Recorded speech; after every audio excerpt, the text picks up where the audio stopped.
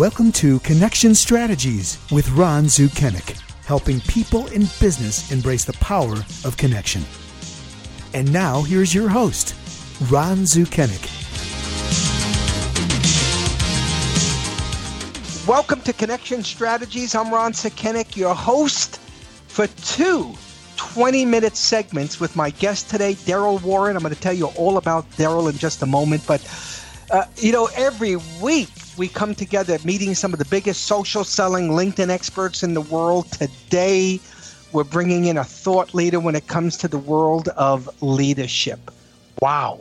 By the way, if it's your first time listening to the podcast, thanks for taking the time to if it's not your first time, that's what I meant to say. If it's not your first time, thanks for coming back. We appreciate it. And if you're new to the program, I just told you what we do, and welcome to the podcast. Now, I'm going to jump right into this thing. Today, as I mentioned, I'm going to discuss the idea of leadership and how people can connect with leaders.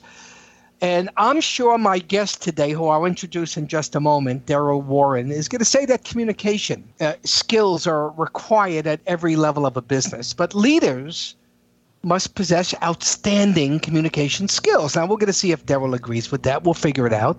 It's something that you can learn.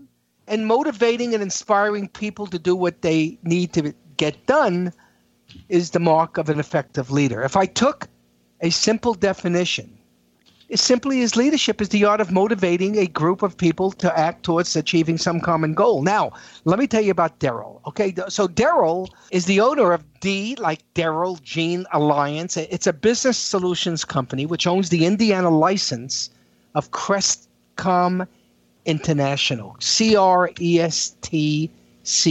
It's a global leadership development organization established back in the mid-'80s. I believe it was 1987. He's a native of Stamford, Connecticut, even though he lives in Indiana. He's a smart guy, right? He obtained an HR undergraduate from the University of Miami out there in the fine state of Florida, an MBA with, by the way, a 3.9 GPA. And wow. Darryl, I'll introduce you in a second here on the program, but, I graduated in the middle of my class. I don't know how you got that high, but Indiana Wesleyan.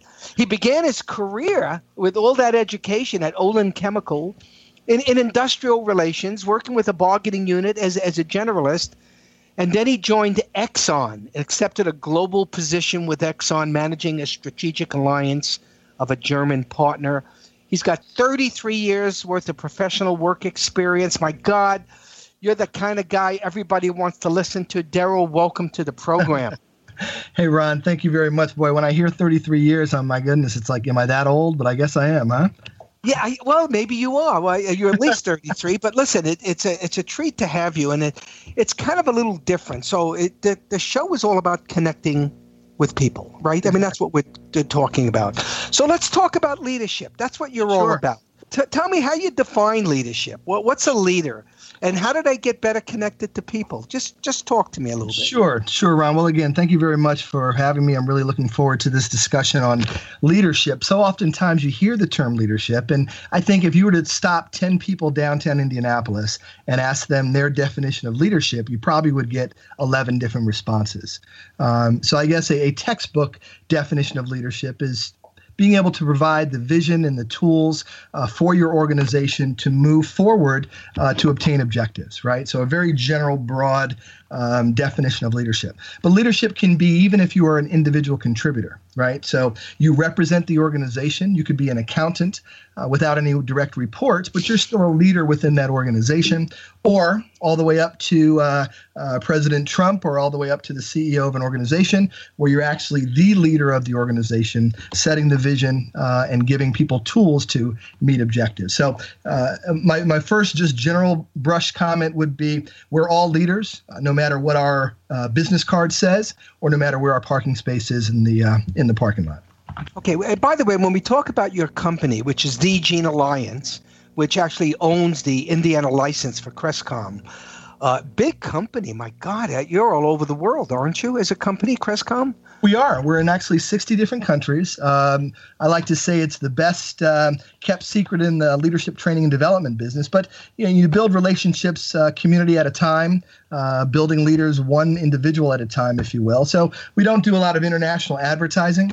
We're in 27 of the 50 states, and again in 60 different countries. And we've been turning employees into great leaders for about 30 years now. You consider yourself to be what you call a business solutions company. Yes, exactly. So solutions in regards to what? Is it all built around just leadership, or are there other entities I need to understand? So at this point, we're just going to talk about the human capital side of the solution. Right. So from a business solutions perspective, DG and Alliance, using the experience that I've had over the last 33 years, there are several different tools that companies need to be successful, whether it's marketing or sales development or leadership development or et cetera. And so DG and Alliance is kind of an umbrella that would provide other solutions. But again, for our purposes here, we're just going to lean on and talk about the human capital side of things, which would be the leadership development side. Is there a distinction between a leader and a small business? You've worked with very large companies. Exactly. So when I think of Olin Chemical or even Exxon, I mean, I'm not sure how many employees Exxon has. I'd say about 500,000. Who knows? You may know the answer. But is there a distinction between being a leader in a large company like Exxon or me in a small startup with 25 people? Sure. Well, some of the basics are going to apply whether you're in a large organization or a small organization, right? So establishing trust, saying what you're going to do and following through, having a position of integrity. Those common themes would be there if you're in a small business or a large global multinational like Exxon Mobil. Now, of course, in various organizations based on resources, that leader may have the ability to affect their team in greater ways. Obviously, if you have a huge budget versus you're a startup, you have 7 employees and you're leading the team. So again, there are some common denominators, honesty, integrity, follow through, truthfulness, that are set, no matter if you're leading a global company or a small group. I want to get back to the concept of communication, but you did bring up the idea of trust. So I'm a leader. I want people to trust me. I want them to know, like, and trust me, I would think. Right. Do you have any ninja tricks to getting people to trust you? Are there things I should be doing to build trust among people I work with? Do you have any comments on that? Sure. So, I mean, the ability for the leader to get in and get his elbows dirty, if you will, to get in the trenches and do what he's asking the team to do. Right. So, I mean, several leaders come to mind. We were talking in class the other day. General Schwarzkopf is viewed to be a great leader that literally would get into the trenches with his team versus someone who just from upon high gives a directive and has the team follow through. But I think a real leader can be inspiring and thought to be part of the team when he literally can get down next to the team member to get the job accomplished. So you're telling me to be involved with the team. So I'm not just see, when I was with a company with about 50 people, I was the vice president. Okay. And I never really wanted to be I don't know, I shouldn't say I didn't want to be a leader. I just wanted to be the boss. I walk in, they go to work. I walk out, they stop working. Right. But I did get involved with people. So the first thing you're telling me is I got to get my hands dirty. I got to get in there. Is that what we're noticing with Donald Trump right now as he gets out to where the hurricanes have been and he's actually rolling up his sleeves and doing some work? Does that show what a leader does? Is that what you're saying? Exactly. I mean, think about it. If he's leading the country and we had a major disaster in the United States and our leader, the president of the United States, to either call to the hurricane-ravaged state of Florida and say, hey, good luck to you guys, I hope it works out, is viewed in one way. But if you jump on a plane, get down there early, literally walk in the areas that were hit the worst, pledging support where possible, whether it's financial or in other means, that can be viewed totally differently. And I would think even higher from a leadership perspective. So yes, exactly. Going down to visit the areas would be key. Yeah, but you know, I often believe that we live in a society of mistrust. Now, I don't know if you agree with that, but it seems like so many people trust you up until the time you prove you're not trustworthy. Right. Or they trust or don't trust you until you prove you're trustworthy. What's your take on that? Is it true that we're a society of mistrust and we've got to work a little bit harder at building it? Well, unfortunately, there'll probably be argument as to when this occurred, whether it's in the 70s or in the 80s. But yes, whether it's from a political perspective or a business perspective, things happen in the marketplace where we as just average people started to distrust our leaders and organizations, whether it was a corporate perspective or a political perspective. So I think there is, unfortunately, in our state nowadays, a position of mistrust. But I think the real open-minded leader says, you know what, I may have a little inside mistrust based on things that have happened. However, when I talk to Ron, I'm going to expect Ron to be truthful and honest until he proves himself otherwise. So I think that's the best approach forward. Okay, so talk to me about some of the mistakes that leaders make. I'm a new leader. Sure. Or maybe I'm just in management, but but there's a distinction between being a manager and being a leader. It's not one and the same, right? No, they do overlap. So a manager would be more short-term objective, right? Controlling the aspects of the team within that short period of time, trying to follow rules and regulations. A leader could be viewed as more longer-term, more strategic versus tactical, more looking at the vision and providing the tools for the organization to get there. So I think everyone manages and leads. It's the best leader that knows when to do which. But again, management is more short-term, more controlling, if you will, more tactical, again, with the leadership being more strategic. Okay, got it. So let's get back to communication. Okay. For a moment. So I'm a leader. You come into my company. I bring all my C-level people together. Or I bring whatever leaders we have in our company, and we want you to talk to us about communication. What are some of the biggest things? What are some of the biggest takeaways you're going to tell me about the value of communication and how I can enhance it and utilize it to be a more effective leader? Do you have any comments on that? Oh, I do. And I'll tell you, Ron, that's my goodness, communication is one of the key areas in leadership. Why? Because we communicate with our people and through our people to get our goals and objectives met. So if I had to say a few things without eating up 2 or 3 hours, I'd have to say number one. 2 or 3 hours. I'd have to say number one, do know that your team is looking at you all the time. So whether you are managing one person in a small department or whether you're Jeff Immelt at General Electric, people are constantly watching your behavior. We have a really neat exercise in our class that I'll get together and I'll tell the entire group, okay, we're going to clap on the count of 3. Okay, 1, 2, and I'll clap before I hit the word 3. Well, invariably, the entire class claps because that's what the leader did. When in reality, I said clap on the count of 3. 1, 2, 3, clap. A real general, simple example. But sometimes we as leaders say one thing and we do something totally different. So people are constantly looking at our behavior to determine whether they're going to follow us or not. So I would say really just be careful of your actions. Make sure that they are in concert and in sync with your words. Wow. So I got to try that one time. Okay. I want everybody to clap on the count of 3, right? Is that what you said? 1, Exactly. 2. Now they're going to clap on 2, just like me? Exactly. Because they're going to follow the leader. Exactly. And then But everyone laughs. And then you say, okay, guys, we have some people that are not following instructions here. Let's do it again. We're going to clap on the count of 3. 1, 2, 3, and you clap. So it's again, everyone chuckles. But the point is that if I clap first, the group typically, there may be 1 or 2 folks that say, well, you didn't say 3. But typically everyone claps when the leader claps. Yeah, but when you talk about following the leader, which you and I know is a children's game. It's an action game that serves as a good energizer or a warm-up activity, right? Right. So I'm just wondering, is this some of the techniques that Crestcom has developed or came up with? Do you do what else do you do? I love that clapping thing. Sure. So for us, it's really 3 primary areas to deliver good leadership results, right? Number 1 would be measured development. We as people learn best by repeating behavior over and over and over. So a one-time event where everyone jumps in the plane, flies to Vegas. You have 3 days of great training, rah, rah, rah. Big group hug, shots of tequila, Blue Man Group. You fly back to Indianapolis. You take the manual, you put it on the shelf.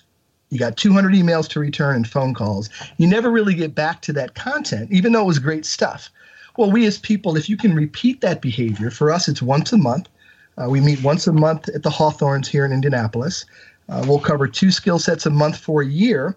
And at the beginning of, say, the October class, we'll recap what we did in September. So that's number one. Number 2 would be actual implementation. So, Ron, if you and I have 4 hours of great training, if you don't tell me how you're going to apply that to your specific company, Ron, what good is it? Right? If you can't apply it to your day-to-day activities. So we'll actually— that makes sense. We'll actually create an action plan right there at the end of class where you'll say, okay, Darryl, I'm going to utilize, oh my goodness, depending on the module, conflict resolution technique number 1, because I have a person in my department where we're clashing a little bit. And here's how I'm going to do that. And you really list it out. And then 3, people can create the plan, but you got to follow through. Right? So again, number 1 is measure development. Number 2 is implementation plan. But number 3 is the accountability piece. So I actually come out to the client. So if we're working with, oh my goodness, let's say Roche Technologies, and they send 7 people through our session. A week or 10 days after our session, which is the 3rd Tuesday of the month, I'll go out to Roche, sit down with the team. Okay, guys, we've been away from training for a week. George, you said you were going to apply technique 1, 2, and 3. How did it go? Let's take a look at your notes. How did you apply it to your whatever the department is that he's working in? Because again, if you don't write it down and commit to it, and then more importantly, if you don't follow through to see if it's got done, what good is it? Wow. By the way, for those that are just tuning in, if for some reason you are just tuning in, this is the first of a 20-minute segment with leadership expert Darryl Warren, owner of D-Gene Alliance, which is a business solutions company which owns the Indiana license for Crestcom International. It's a global leadership development organization. So let's take a moment now. Let's talk about the leadership habit. In fact, I even know it's a book on Crestcom's website. Yes. So give me some of the habits. Look, we all want to develop the habit of being successful at what we do. So if I'm a leader, what kind of habits am I developing? Just throw out a bunch of stuff at me. Sure. So the leadership habit, again, a book that we introduced a few months ago, Transforming Behaviors to Drive Results. For us, there's really 10 core competencies of leadership. They're on our website, crestcomleadership.com, but essentially, for instance, driving for results, building the right team, encouraging excellence, developing positive relationships. Again, there's 10 core competencies. I'll just talk briefly about 1 or 2 of them. For instance, please. Building the right team. So we have 2 modules we cover per month for a year, and every year we'll change out based on the demand of the marketplace, older modules for newer modules. So for instance, in building the right team, one area that our clients said, hey, I've got to have information on multi-generational conflict. I've got these millennials walking around and they're a different breed. And how do I work with these guys and gals? So again, we introduced a new module, multi-generational leadership, where we can actually determine how do you best manage up to 4 generations in the workplace. A great example, Ron, would be, let's say you're hiring a new person in your organization. Older folks like myself, boomers, if we looked at the resume and saw, oh my goodness, they were here for 2 years, they were here for a year and a half, oh my goodness, they were only here for a year and a half, I may not look at that resume in the past. Nowadays, because people leave organizations, the average time for a millennial in an organization is 3 years. And for a boomer, exactly. And for a boomer or someone older, it's 5 to 6 to 7. So I have to change my mindset, realize that the short terms that this individual spent at these companies was really a good thing. He was moving from one organization to the other to acquire new skills. So again, the point is, until you as a leader understand that and understand how millennials are different and why, you may miss out on a really good employee in that example. Wow. So, and being a leader, takes constant update. It seems as though if I'm going to build a successful team, I've got to inspire change. So, so is that what you do as a company? Is part of your training is to help them lead? Well, at least if I look at how your model looks like, it looks like you get into action planning. Yes. You do monthly type debriefs. Exactly. Then you do implementation, building out results, monthly training. Exactly. And then do people, so it's really, this is like a 12 or a 24-month program, is it not? It's actually a 1-year program, but we cover 2 skill sets a month. So by the end of the 12 months, you've covered 24 different skill sets. Wow. So, Ronnie, when you asked and said, hey, Darryl, can we talk? You said, hey, Darryl, can you think of examples of connection strategies? One aspect, Ron, that comes to mind is, so for me, a full class would be 40 individuals. I personally think beyond 40, you start to lose control and interactivity. However, my colleague in Florida has 62 people in the group, and he does just fine. But let's say that 40 individuals would be a full class for Crestcom in central Indiana. But there could essentially be 20, 30, actually could be 40 different organizations there. So if our topic of the month is managing through change, and we have a construction company, we have an architectural company, a tech firm, CPA firm, food processing company, manufacturing company, we're connecting with different industries on this topic during that 4-hour session. Wow. And there's so much, Darryl, there's so much we can share. So here's what I want to do. I want to make sure. So this is the first, everybody, of a 2 20-minute segments with Darryl Warren. So I've got a lot I want to talk about when we come back on the other side, which will be our second 20 minutes. Okay. But I want to make sure that people understand. Number one, you can connect with Darryl Warren, Warren, on LinkedIn. I believe, Darryl, you can be reached at darryl.warren@Crestcom, CRESTCOM.com. Is there a website you want to direct people to, Darryl? Sure. Crestcomleadership.com. Okay. That would be our global website, and all the information about our modules and training classes and where we're located in the world would be right there. Okay, so I want to make sure everybody gets that, Crestcom.com. Okay, you can find this podcast at my website, ronsukenick.com, or podcastindradio.com, Blog Talk Radio, and you can certainly subscribe on iTunes. Darryl, as we close this segment, I always want to leave the audience with something to think about. I call them thinking points for connecting forward. So my question, Darryl, is what thinking point do you want to give the audience today? Sure, Ron. So the best way that I can see to connect with someone professionally in the marketplace would be really to give first. You hear that often. Hey, I'm really doing this not for the income. I'm doing it to give to organizations. I have found that from a connection strategy perspective, when I first meet you, if I could find out, hey, Ron, where can I recommend you for speaking engagements? There's a natural relationship that we developed where, again, I'm giving to you, and then likewise in the universe, you would give to that individual. So again, I think connection strategy, number one, if I can give one, would be to give first, and everything else will take care of itself. Darryl, I love that. Thank you so much for coming aboard. Now, everybody, that's the first 20 minutes. Come back to listen to Darryl Warren in our second segment. Thanks so much, Darryl, for coming aboard. Thank you very much, Ron. Thanks.